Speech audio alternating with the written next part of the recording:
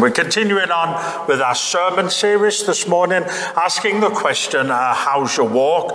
We're posing different questions to do with people's spiritual walk at the moment. And simply this morning, maybe it's not a question we're posing this morning, but we're simply asking, and you'll see it come through in the words that we say, that who are you walking with? Because we're going to talk this morning about walking in the Spirit. And walking in the Spirit is an expression that means living one's life in the power of the Spirit while being guided by the Spirit through the journey of life. As we talk about walking on this journey of life that each of us has to go on, it says God accompanies us through his Holy Spirit, who imparts into our life, who guides us and leads us and shows us the way that we go, helps us, gives us everything that we need. I'll start off with this statement that will help us this morning as we come to look at this subject. And it simply says this. It says the problem with many believers today is they want the experience of the Holy Spirit to sense and feel something rather than the empowerment of the Holy Spirit to live their lives the way God has planned them to. Both in the book of Romans and in the book of Galatians that we're going to be taking a look at this morning, Paul encourages us to walk in the Spirit or walk by the Spirit, because this is the way that God has called us to walk. The accompaniment that God has given is that he is with us through his Holy Spirit. And so we're just going to take a look at Galatians 5, beginning at verse 16 to 26. Just simply look at what this means to walk in the Spirit. These words say, I say then, walk in the Spirit, and you shall not fulfill the lusts of the flesh. For the flesh lusts against the Spirit against the flesh.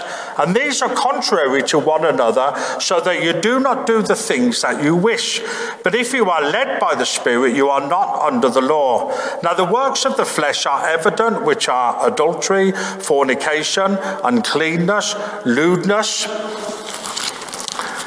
idolatry, sorcery, hatred, contentions, jealousies, outbursts of wrath, selfish ambitions, dissensions, heresies, envy, murders, drunkenness, revelries, and the like, of which I tell you beforehand, just as I also told you in time past, that those who practice these things will not inherit the kingdom of God.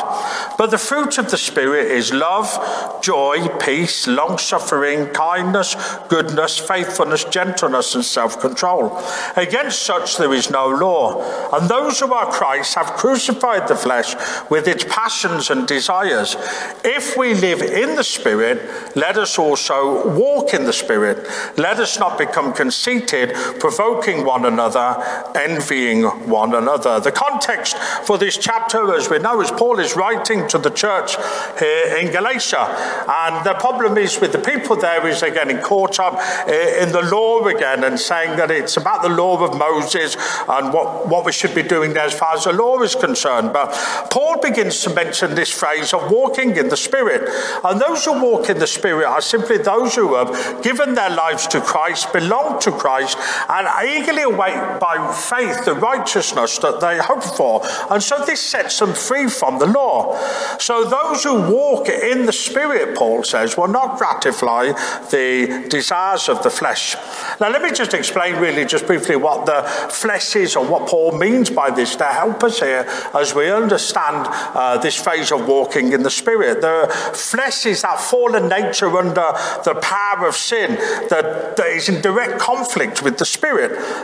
Where the flesh is in charge, it says the results are obvious as it lists the 13 things there that people will get involved in if the flesh is in charge. You see, when the Spirit is in charge, it says he produces the right fruit.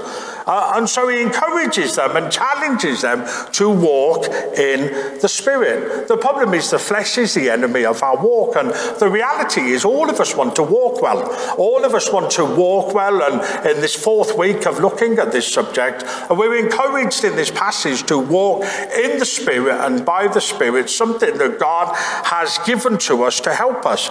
You see, the flesh, the human nature, is something that we are often all drawn back to as we come to make different decisions based on the circumstances of the situations that we go through. Maybe particularly at the moment because we're in this period of lockdown, or we're not able to do some of the things that we usually do, that sometimes we would lose our way on our walk, or we would fall off the right path that we're supposed to be walking on.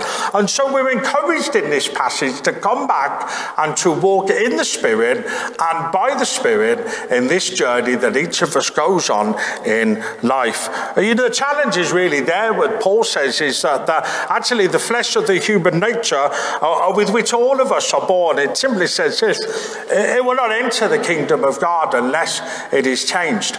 It says when we get saved, we change from walking in our old ways, which it talks about in the New Testament, to walking in the new way. There is something that happens, our heart of stone that we have before we begin our walk with God through Jesus Christ. It says gets changed into this new heart, which begins a new walk with God. And it's that new walk that we talked about, that actually our walk has to be different. Our walk has to be different from the way that we used to walk in the old way. And we cannot do that in our own strength. We can't do that in our own ability and our own talents. We're given the Spirit to walk in and to walk by. But we have to be careful that we don't just make the Holy Spirit an experience that simply is something that happens to us that makes us feel good, or something that happens to us that increases some sort of sense of excitement in us, in what's going on in our life, or some sort of sense of feeling. And we have to make sure that we understand the proper grasp of what Paul is helping us with here, and he's saying to us. You see, the Spirit of God actually creates something new. He takes out this old heart that walks in the old way, that rebels against God, and he puts into us a new heart by the Spirit that trusts God and follows his ways in the way that we walk. You see, the Holy Spirit is one of God's most precious gifts to his children. He takes up residence within the believer, the moment of salvation, and he empowers them to overcome temptation and live for God's glory and purposes. And I often wonder sometimes when we talk to people and talk to maybe those who are just beginning their journey, that their walk, they haven't quite grasped this, that God hasn't, in a sense, saved them and expected them to do it themselves and make it on their own, that there must be an understanding that he has given them the Spirit to walk in and to walk by. And that same thing is needed for each and every one of us. The same Spirit that we walk in and walk by is needed for us, whether we've been saved for 10 minutes or 10 years or 25 years. It says, why? Because the flesh is the enemy of those who would desire to walk under the influence and empowerment of the Holy Spirit. You see, Paul says these words in Romans 7 verse 21. He says, I find this law at work. Although I want to do good, evil is right there with me. So it tells me this, that it's not desire alone to do good. It's not enough just to overcome the flesh in my walk, just by having good intentions, just by having the desire not to do it. Actually, God understands that we need something more, and so that's why he presents us and imparts us with his Holy Spirit. Some people twist these verses as well because they think it has to do with liberty, because we have the Holy Spirit now, so actually we're free to do what we want when we want, because where the Spirit of the Lord is freedom. But no, that's not what that means here. It says what this means here is the Spirit enables us to subdue those things of the flesh, because we constantly submit to his leading in our walk, knowing that there is a need for him every single day in our life, knowing that there is a need for his grace and for his help in every step of the way. You see, the Apostle Paul doesn't say we won't have the desires of the flesh when we walk in the Spirit, but he says that we won't carry out those fleshly desires. You see, the fruits of the Spirit and the works of the flesh are totally opposed to each other. It says in the passage that we just read that they're contrary to each other. You see, the works of the flesh are what you do when you gratify those desires and give in to those desires. But the fruit of the Spirit is what appears in your life when you walk by the Spirit and in the Spirit. Because walking in the Spirit is what we do when those desires produced by the Spirit are stronger than the desires produced by the flesh.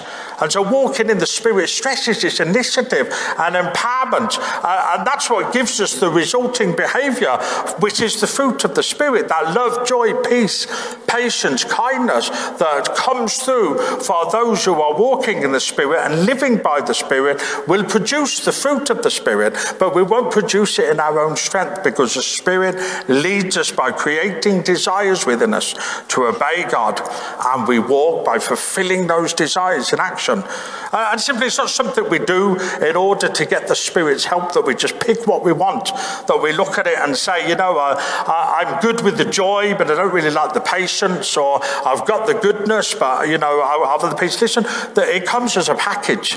It says the response, the fruit, the outward behaviour of the person who is walking in the Spirit is all of those things. The love, the joy, it's all of them together. Those who refuse to gratify the desires of the flesh walk in the fruit of the Spirit, because they walk in the Spirit and by the Spirit. Because they're called fruit, simply this, because only the Spirit can produce them. They are not the result of our own efforts. It's something that when we give to the walk that we have, that actually it's a fruit. People can see it in our life. Goodness is not something that you sort of have in a sense. It's something that is seen more by others. Do people see the love that you have in your walk? Do people see the joy that you have in your walk? Do people see the patience that you have in your walk? Do people see the kindness that you have in your walk? Because you see, the person who walks in the Spirit will do what is right freely and not by compulsion of the law. Because in Galatians here, they're trying to break free from the law. You see, the burden of the law was that you had to fulfill the law by doing all that it required. And if you broke the law, then that separated you from God in a sense. And when we move into the New Testament, we haven't removed all of the law altogether. It's just something better has come. It's like the verse in Hebrews that says he takes away the first to establish the second. What has been established now? Well, it's been the law of Christ. And you see, we don't love out of a burden now. You can't love somebody because of a burden. You don't have joy because we're told to in the Bible. We don't have peace because we're commanded to. It says all of these things come because we walk in the Spirit and by the Spirit, and it's exhibited in our behaviour and in our attitude, because it's the fruit of the Spirit. It's the thing that people notice about our life, because it's exhibited and shown not by the actions of the lusts of the flesh, but by the fruit of the Spirit that we display in our life. You see, often we don't feel like the pinch or the burden of the Lord demanding us to do what we have no desire to do. Somebody tells us, oh, you have to do this because it fulfills what it means to be a Christian. It's not the same as something that happens in our heart when God changes us, and we can suddenly love the people that we would never have loved before. We can suddenly display joy in the midst of difficult circumstances where previously on our old walk we may have quit and give up or turned to an alternative to try and find our way out of this. And you see, because of the desires that's been placed in us now by the Spirit, we see that. It says walking in the Spirit frees us from being in the law. It's what Paul means in 2 Corinthians 3 verse 17 when he says this. Where the Spirit of the Lord is, there is freedom. That's what that means. Not the freedom to do whatever you want. The freedom to get excited and tingly and do whatever you want. It says it's the freedom to do what God has called you to do. The freedom to walk the way that God wants you to walk. How does God want us to walk? Well, it's clear here in the two phases that Paul has written that we walk in the Spirit. We walk by the Spirit, and then again in verse 25 tells us to walk in the Spirit. And something of this bit, it's for us, we say this, instead of using I'm human as an excuse to walk in the flesh, let us use I'm saved as a reason to walk in the Spirit. Let me say that again, because that's a powerful statement. Instead of using I'm human as an excuse to walk in the flesh, let us use I'm saved as a reason to walk in the Spirit. It comes back to what we said in week 1. Our walk has to be different. People want to see us as different. Our Saviour, our Messiah, was different when he walked here on the earth. He expects his followers to be different, not to blend in, but to stand out. You see, walking in the Spirit denotes simply a reliance upon him. He leads the way and we follow. As he speaks, we listen, we heed his warning and obey his directions. I often hear people say that the Spirit controls us, and I'm not quite sure about that. I think the Spirit leads us and he directs us and he guides us. But it says I still have a choice of to follow him, to be guided by him, to be led by him. What I would prefer to probably say is this, is that the Spirit's path is a way of surrender, which although difficult, and it is difficult, it leads to a fullness of life. It's the best path to walk. It's the best path to go. See, the walk of verse 25 simply means it's different from the walk in verse 16, because the walk in verse 25 simply means to walk in line, or to keep in step with. It's not the same as the walk in verse 16, which simply means almost like a physical walking, as we would just walk from one place to another. To walk in the Spirit is to walk along the path that he shows us, that he guides us, that he directs us to go down. He says, and this brings us to the consequence of that. Do not ask God to guide your footsteps if you're not willing to move your feet. He says we have to be careful what we pray for. As I've said many times, when people pray for guidance and God does guide them, they suddenly turn around and say, God, I don't want to go that way. He says we have to be careful if we're asking God to guide our footsteps. He says we have to make sure that we're ready and willing to move our feet, because God's Spirit not only guides, he empowers us as well. Because the challenge simply of obeying him in our own strength is impossible. The Holy Spirit supplies everything we need to live a godly life. He produces this amazing fruit in us because we walk in him. And so we see three things as we draw this to a conclusion. It says three things that our walk involves. The first one is this, is our walk always involves a destination. We have to be going somewhere, and the Spirit is always leading us somewhere. The Spirit's job is to draw attention, to draw the focus to who Jesus is and who God is. And so he always goes to the same place with us in our lives as we walk, that our walk goes towards the glory of God. It's not about what I've done. It's not about how good it is, how obedient I've been, what's my faith like. It says actually it's all about the glory of God that he has done in my life to change me as I walk with him, because the Holy Spirit is leading us to the one destination, and that's always to that which brings glory to God. That which brings glory to God. Who I am, where I go, what I do, the change within me, all brings glory to God. That's the destination. Why does the church exist here in this community? To bring glory to God. Why do we do everything that we do in our walk personally and as a church? We do it because it brings glory to God. The destination is always the same. It's not the destiny, and we hear so much about destiny these days and what people are called to do and how they're supposed to do it. Listen, it's the destination, and the destination of our walk as individuals and our destination in our walk as a church is to bring glory to God. It says he is the one that changes lives. He's the one that saves. He's the one that empowers. He's the one that calls. He's the one that gives people the mission. He's the one that gives people something to do. You see, in contrast, the flesh is always moving to that which will please itself. If you read the 13 instances that Paul mentions of the flesh, it's all self. self-gratifying. It's all about the self-feeling good. It's all about the self-desire. It's all about self. And even in the world that we live in today, when we get people talking constantly about people's self-esteem and what they're going to do and how they're going to do it. We must be careful that we don't bring this into the church, because the destination of the church in its walk and our walk is to bring God glory. You see, the second thing we see is our walk is continuous. You see, our walk in the Spirit is ongoing. So we have to maintain our dedication. To walk is to continue taking one step after another. We will always face choices. We will always face decisions.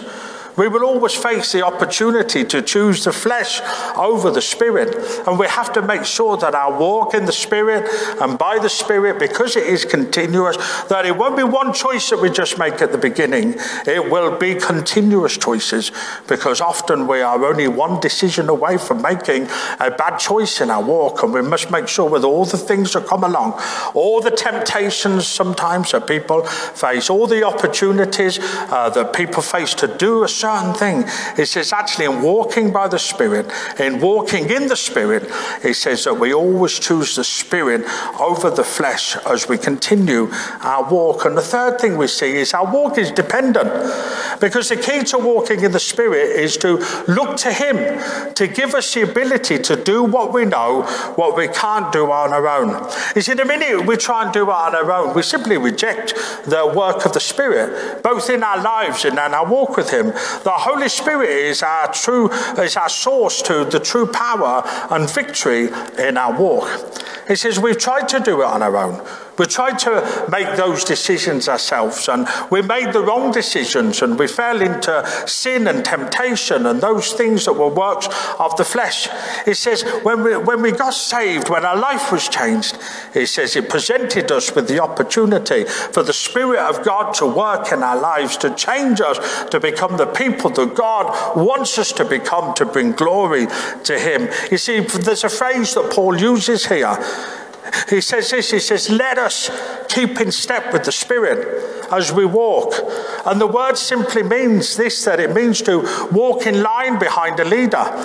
He uses it in Romans 4 verse 12 when he speaks about walking in the footsteps of Abraham's faith. It was a military word to describe troops marching together, keeping in step. And when you keep in step, you're copying what's being done before you. And he's using the illustration here to say, listen, where the Holy Spirit leads, you follow. Where the Holy Spirit guides, you make sure you're in step, walking behind Him. You see, this is not a walk that we can do in our own strength. It's a walk that we're led. It's a walk that we're guided by. It's a walk where He walks hand in hand with us, side by side. Sometimes He has to hold us up. Sometimes He has to give us the support and the encouragement in our walk. But we must make sure that we keep in step with Him. We don't go off our own way. We walk side by side. We walk with Him behind us, supporting us. And you see, the three things that happen when we walk in the Spirit are these. The first one, when we walk in the Spirit, the desires of the flesh are overcome. When we're presented with choices and temptations and opportunities to walk in the flesh, we always must do this. What will be the consequence of this? What will be the consequence of this in my walk? What will happen to my walk with God if I choose to walk in the flesh here, is to do the things of the flesh? So when we walk in the Spirit, the desires of the flesh are overcome because we choose to walk in the Spirit, to keep in step with the Spirit, be led by Him. The second thing we see is this. When we walk in the Spirit, we produce the fruit of the Spirit. In a sense, it just happens because we're planted in the right place. We're planted in the right person. Foundation of our life is the Holy Spirit. And if we're choosing Him and walking in Him, then naturally that fruit will grow. When we did Psalm 1 a few weeks ago, we just simply made that declaration that a tree planted by the water will just simply naturally grow. It will naturally produce fruit. It will naturally produce what it needs to produce. And the verse that they use in Psalm 1, they shall prosper. And the same is true of us. When we walk in the Spirit and our lives are founded upon the Spirit, we produce that fruit of the Spirit. And the final thing that we see is this, and we begin this, we conclude with really what I said in the first statement at the start. They said, listen, this is not about the experience of the Holy Spirit. It's about walking in the Spirit and by the Spirit, because he gives us the power to live, because he does the things in our life that need to be done to bring God's glory, to bring glory to God. So when we walk in the Spirit, we receive the power to live. So that's a challenge for us this morning, because it's a challenging word. Paul wrote it as a challenging word to the church in Galatia, because he said you've got to leave this stuff behind. You've got to give up this stuff and you've got to take up this stuff. He says you've got to stop walking in your own ways, believing they will be the answer, and start walking in your new ways. And you see, God always gives us the opportunity, and with this, because we're going out online and we don't know who is watching this morning, so it's only ever right for us to present to you the gospel of Jesus Christ, that God sent his Son, Jesus, to the earth to be the sacrifice for our sins by dying on the cross, so you didn't have to pay for your sin, because he paid for your sin, because he loves you. And so we present this opportunity, and we've heard it at the table this morning that he took our place. He says the punishment that was supposed to be mine is no longer mine, because Jesus Christ took it upon the cross. And so with that thought, he says that gives you the opportunity this morning to, in a sense, to make that decision to stop walking in your old ways. But if you stop walking in your old ways, you have to begin to start walking in the new way. The new way is that glorious life that you have in Jesus Christ. That walk that simply tells you from the beginning that you are loved, you are accepted, and you are forgiven because I paid the price for you. He says, and that life that you live in Christ, he says, it's a life to fullness. It's not easy, but it's worth it. And you see, it's that walk that you have now that gives you purpose, that God gives you his Holy Spirit. And therefore, those things of the flesh will go and they will be reduced, because the fruit of the Spirit will increase, because you've given your life over to God. And you can make that decision this morning. You can make that choice this morning as you watch this, because after this is over, you can contact us through the Facebook page or send us a message, and we would so gladly love to pray with you and talk to you a little bit more. So we thank you for tuning in this morning. It says the team are going to come and lead us in a final song, just as I close the sermon here in prayer. Father, we come before you. We thank you, Father, the challenge of us walking in our lives. Father, is given more purpose in a sense, and made easier in a sense, because you give us your Holy Spirit to walk by and to walk in. And Father, we thank you that we no longer need to gratify the desires of the flesh, but simply live in and live by your Spirit as it produces the fruit of the Spirit.